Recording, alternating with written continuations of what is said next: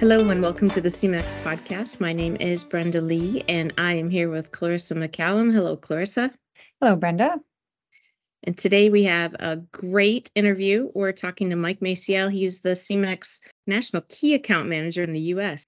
Mike first joined Semex in 2011 in California as a wholesale salesperson, and he really developed our technician service in the West. And in September 2012, didn't take long, he joined Semex full-time, taking over all the retail sales in that area. Welcome, Mike. Welcome, ladies. I really appreciate you letting me join you today. Yeah. So why don't you tell us a little bit more about your history in the industry and what you do at Semex in the U.S.? Well, Brenda, so I actually started in the dairy business when I was very young. I was very fortunate that I grew up on a herd that we did everything ourselves. Rather, we did all the farming, we did all the cow work, we did everything. So I was very fortunate to be able to do that. I started my career at an early age of 21 with a competitor breeding cows every day. And as time went on, we felt the need to move to a company that did a little more for the clients and was looking forward to the future versus just doing the day-to-day stuff. When we sat down with Semex, we were very excited. It was in 2011. They were already looking at Immunity Plus, and they had a collar system that, caught hot cows, but it also looked at sick cows. And that's the part that we were more excited about, was the rumination side of it. But to be honest with you, the health with immunity was probably the number one thing that just got us really excited. And then fast forward to 2012, as you said, we got so busy in California that I wound up going full time. And when COVID hit, I got to take over the what we call Region 4 area in Texas and Colorado and some of those places. And ever since then, it's just been go, go, go, but I love it. Semex allows us to do what we want to do, and Semex is always looking for future things, like methane and different aspects of the dairy industry versus just sitting still. As my dad once told me, if you sit still, you'll be passed up. So you got to keep moving. So it's been exciting. Very true. And anybody that knows you knows that you're a guy on the move. Yes, and I love it. Always in motion. So you mentioned a little bit of where you are in the U.S., but who are your clients geography-wise, and just a little bit about herd size and what's important to them. Yeah, so I deal with a lot of different clients. The majority of my clients now are over 1,000 cows, and the majority are actually more towards the 3 to 30,000 cow range, actually.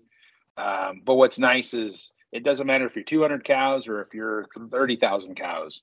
We seem to be dealing a lot with the health issues. And the other thing is profitability. And so the biggest thing that my clients are talking about right now is longevity of animals.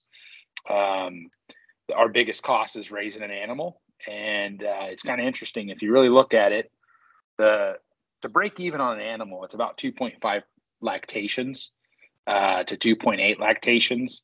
If you really look at it, most of our animals are only lasting 2.3 to 2.5 lactations. So that means that we're really only making money is once we sell or we're building equity. And that's a problem, especially when we get these downturn years and things like that. So that's where the Immunity Pluses come into play and different things like that. We're looking at production per stall now versus just the one animal, saying, hey, this animal's profitable. It's every part of my dairy has to be profitable. So from selling bulls in 1999 when I started to today in 2023, people don't care as much. They do care about the genetics. Don't get me wrong. There's a big part of that, right? But it's how do I make my genetics either healthier or get a bigger population of my top end genetics? So yeah, it's changed a lot.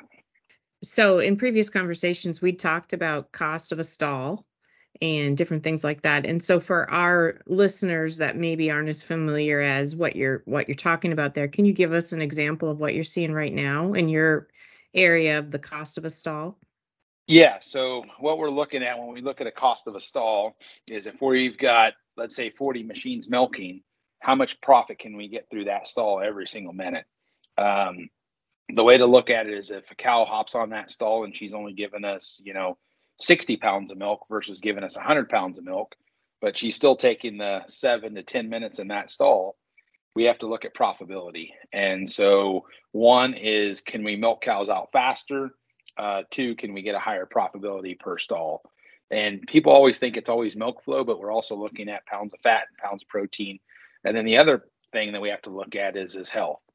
So if you look at even, like I keep talking about immunity, but the big thing is, like I have a dairy in California that if we look at mastitis, if they're running over 104 immunity, we basically only running right at 6% mastitis. If we're running a 96 immunity number, we're running 37% mastitis. So if you think about it, we're having to run a stall for that cow a couple times a year that the milk is going to the calves versus going into the milk tank. And so that's another big part of it too, is how many animals wind up in my hospital barn versus milking through my milk tank and going to the producers, and that's where the profitability comes through. So there's two things that we're looking at. One is the health side of it, making sure that every drop of milk that goes through the machine goes into my milk tank, and also that it's going through as fast as possible and as much milk flow as possible. And just to back up, we're talking when you said the immunity numbers, that you're referring to the actual immunity index that's given to each Yes, ma'am. bull. Yeah, so that immunity index, it's amazing. When you look at the numbers of 104 versus a 96 bull, there's a huge difference. I mean, our death losses are sitting here running anywhere from 5 to 20% less. Our mastitis, we're running single digits with the 104s and above, 105s. Where if you're running a low immunity animal, which is a 96, we're running anywhere as high as 25 to 38% of the cows with mastitis. And so for me, it was super exciting once we seen these numbers come through. We had been looking at genetics. We've been looking at, hey, this cow gives us 10 pounds of milk, different things like that. But we hadn't really focused a lot on, it was more of a cow had a mastitis one time or four times, right? Where now we can actually predict and say, hey, we got this heifer. The chances of her getting mastitis once she calves is only about 6%, because that's what your herd's averaging right now, because she's a 105 immunity. Where if we have the 96, we know that, hey, you know what? One out of every 4 animals is going to wind up, or one out of every 3 animals is going to wind up in the hospital pen. And that's a big cost to us. We've only got 40 machines on a facility, or we got 100 machines. Whatever that amount of number of machines are, that's all we can produce. That's all we can run through the barn at any given time. And so that's a huge cost to us when we're trying to maximize profitability per stall. So these are clients that have been using Immunity Plus for a while. Yes, How ma'am. long? How long have they been on board? So what's interesting is some of these guys have been on board since the beginning of 2012.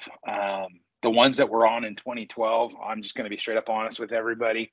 What doesn't get focused doesn't get results. And I was the first one to be guilty of, we got immunity. Yeah, I'll use high immunity animals, but you quit paying attention to what's going on. Semex decided, let's go ahead and put a number to it. So we started paying attention to what's really going on with some of these herds again. And it's amazing what we've been able to see, where before we would look at it and it would be like 7%, 10%, less mastitis as an example. Because we have so many generations of Immunity Plus now, and we kind of quit watching, all of a sudden it's 25%, 30%, 40%. So when you're starting to put the immunity on top of immunity, it's really made a huge difference.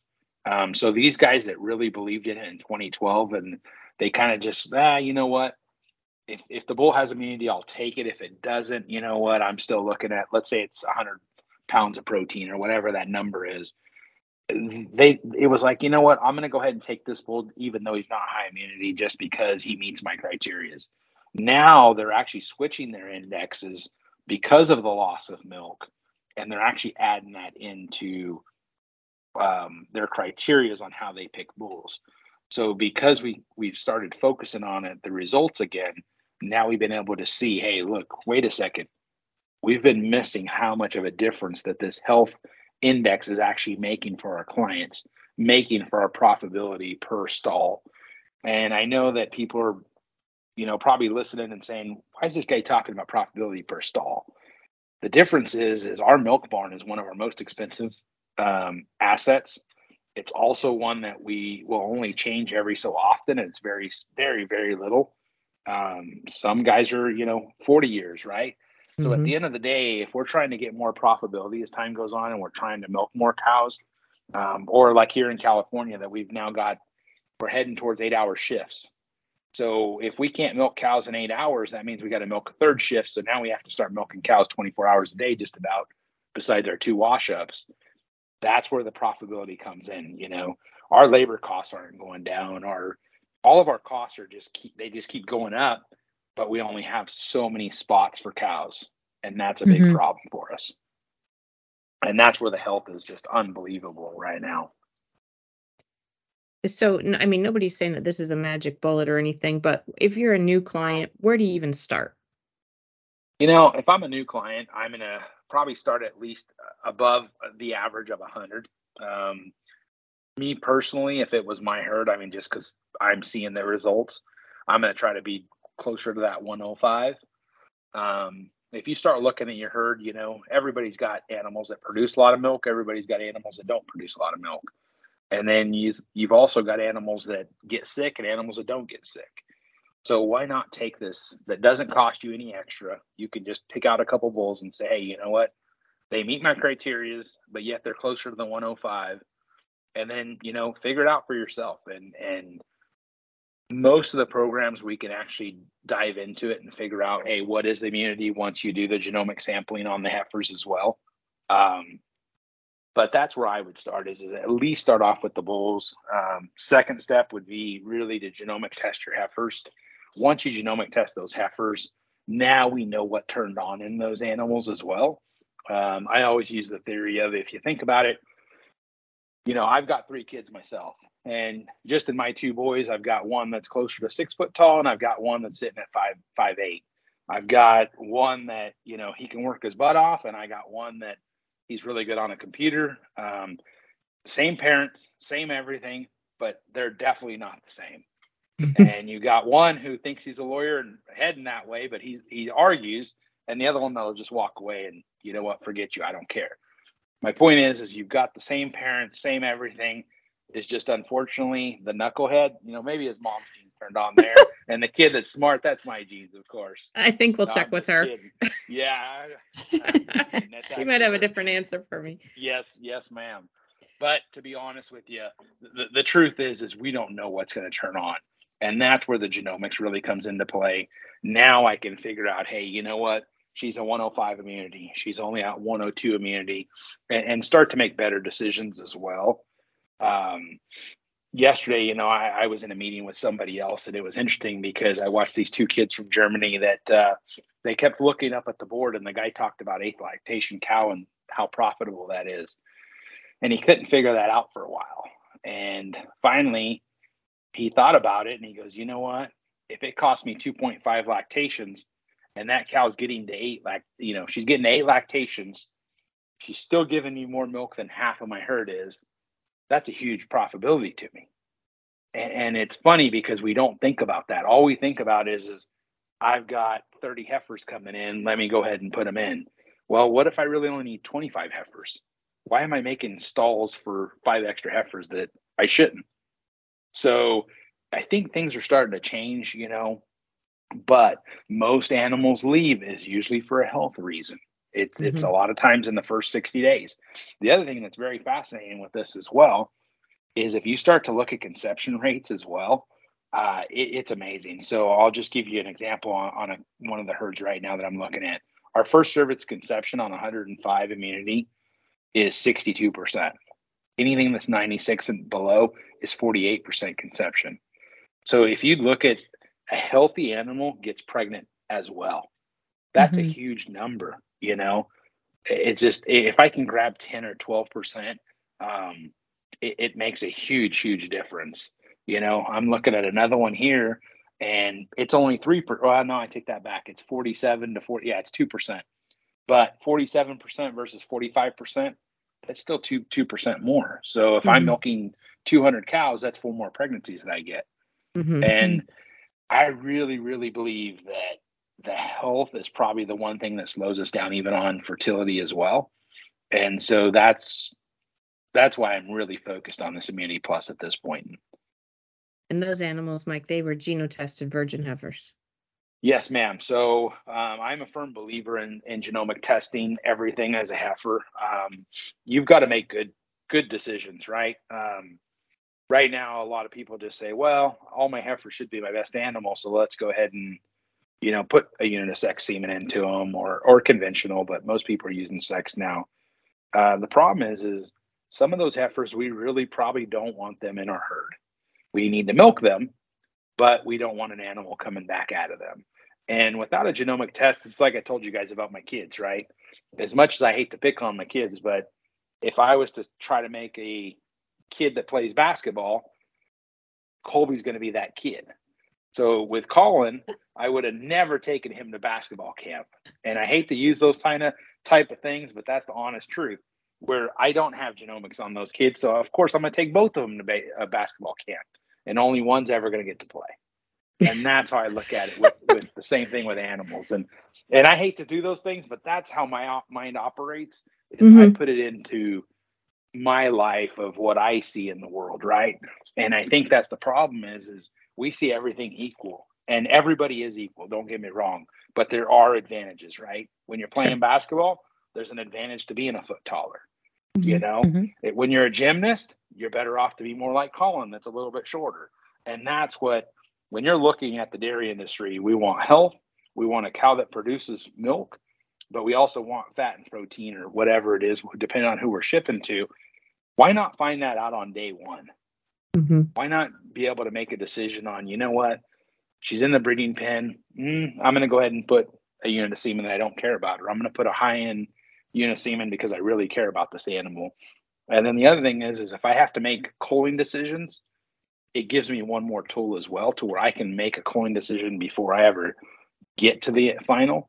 And the reason why I say that is, like last year, this year's a little bit different, but last year our feed costs, we were basically $18 to $2,000, maybe $2,100 to produce an animal to get it to day one in milk, right?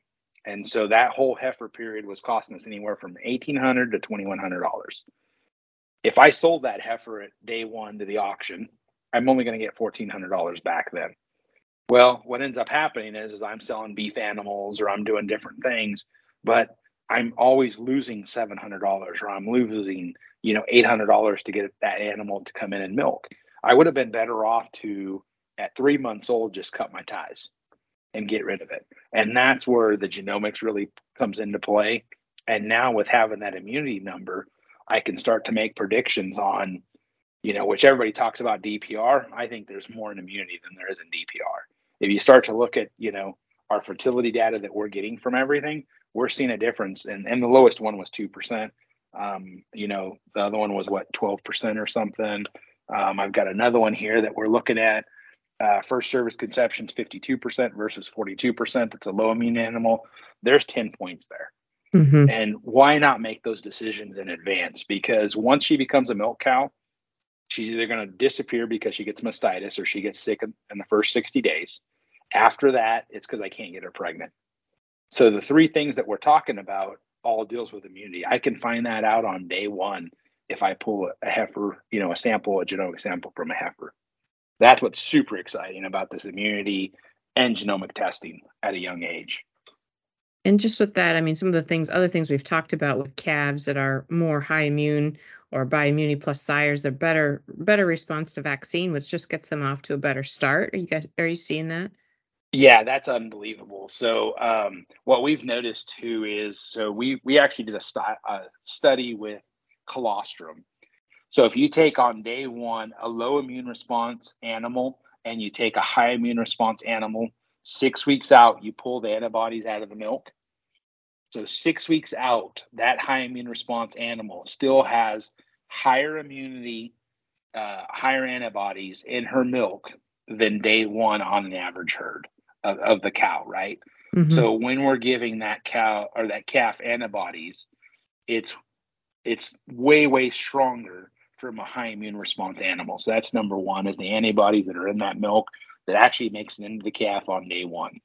The second part of that, when we're giving vaccines to animals, The average animal is let's call it about 17% of the time doesn't respond to a vaccine. The problem is we don't know what animal that is. If we're giving 100 animals vaccine and 17% of them don't respond, we're not sure who that is. On the high immune response animals, it's literally 2%, 2 to Mm-hmm. 4%. So we're going to gain anywhere from 10 to 15 animals when we vaccinate.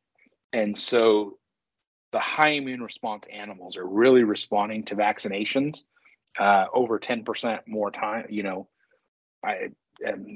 be like less than 2%, let's call it. And, so basically we're gaining 10% by Mm-hmm. having a high immune response animal. Then the second part is on day one, like you talked about, we end up giving them higher antibodies in the colostrum.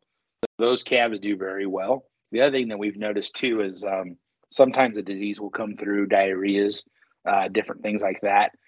We end up having less diarrhea as well. We've got a little bit less data on the calf side of it, just because we don't have so many herds that feed their own calves. But we are also noticing a difference in that as well. But what was very interesting is a while back we just had something ran through one of the dairies, and there was a few calves that died, and the ones that survived in the middle were actually high immune response animals. So it goes to show you that a high immune response animal can actually survive when something comes through that just kind of takes a few calves out. Mm-hmm. They're just built stronger. Yes, ma'am. For sure. So probably something that Semex has put a lot of effort into is our high immune response lineup, our Immunity Plus lineup. And, I think now, initially it was more limited, but now we're using it as a breeding criteria within our own product development. And, really there's not a genetic excuse to not use one of these bulls, like not enough milk or fat or whatever, they've gone through in their criteria. Yeah. Have you, So have you seen a change in the field? yeah, it's changed so much, and it's funny, Brenda, that you mentioned that, because I've got a 20,000 cow herd that is between California and Colorado, uh, and it's part of their criteria now is Immunity Plus. Before, it would have been a little bit tougher, right? Because you think about 20,000 cows, that's a lot of sires that we need to use. That's a lot of semen. We're able to pretty much meet their criteria with just the high immune response animals. The milk's getting better, the protein's getting better. If I'm not mistaken as well, Semex has also said, hey, you know what, you're way too low of immunity, so we're actually not going to use you as a sire. So that's changed a lot as well.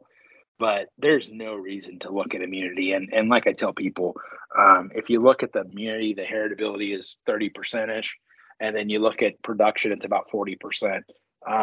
So if production is 40%, and you think about you're always using 1,000 to 2,000 pound milk bull, that means in the last 10 years, you should have increased at least 20,000 pounds of milk a year, right? Statistically speaking, but it's not happening because Right. it's No. our management styles. It's everything that's happening.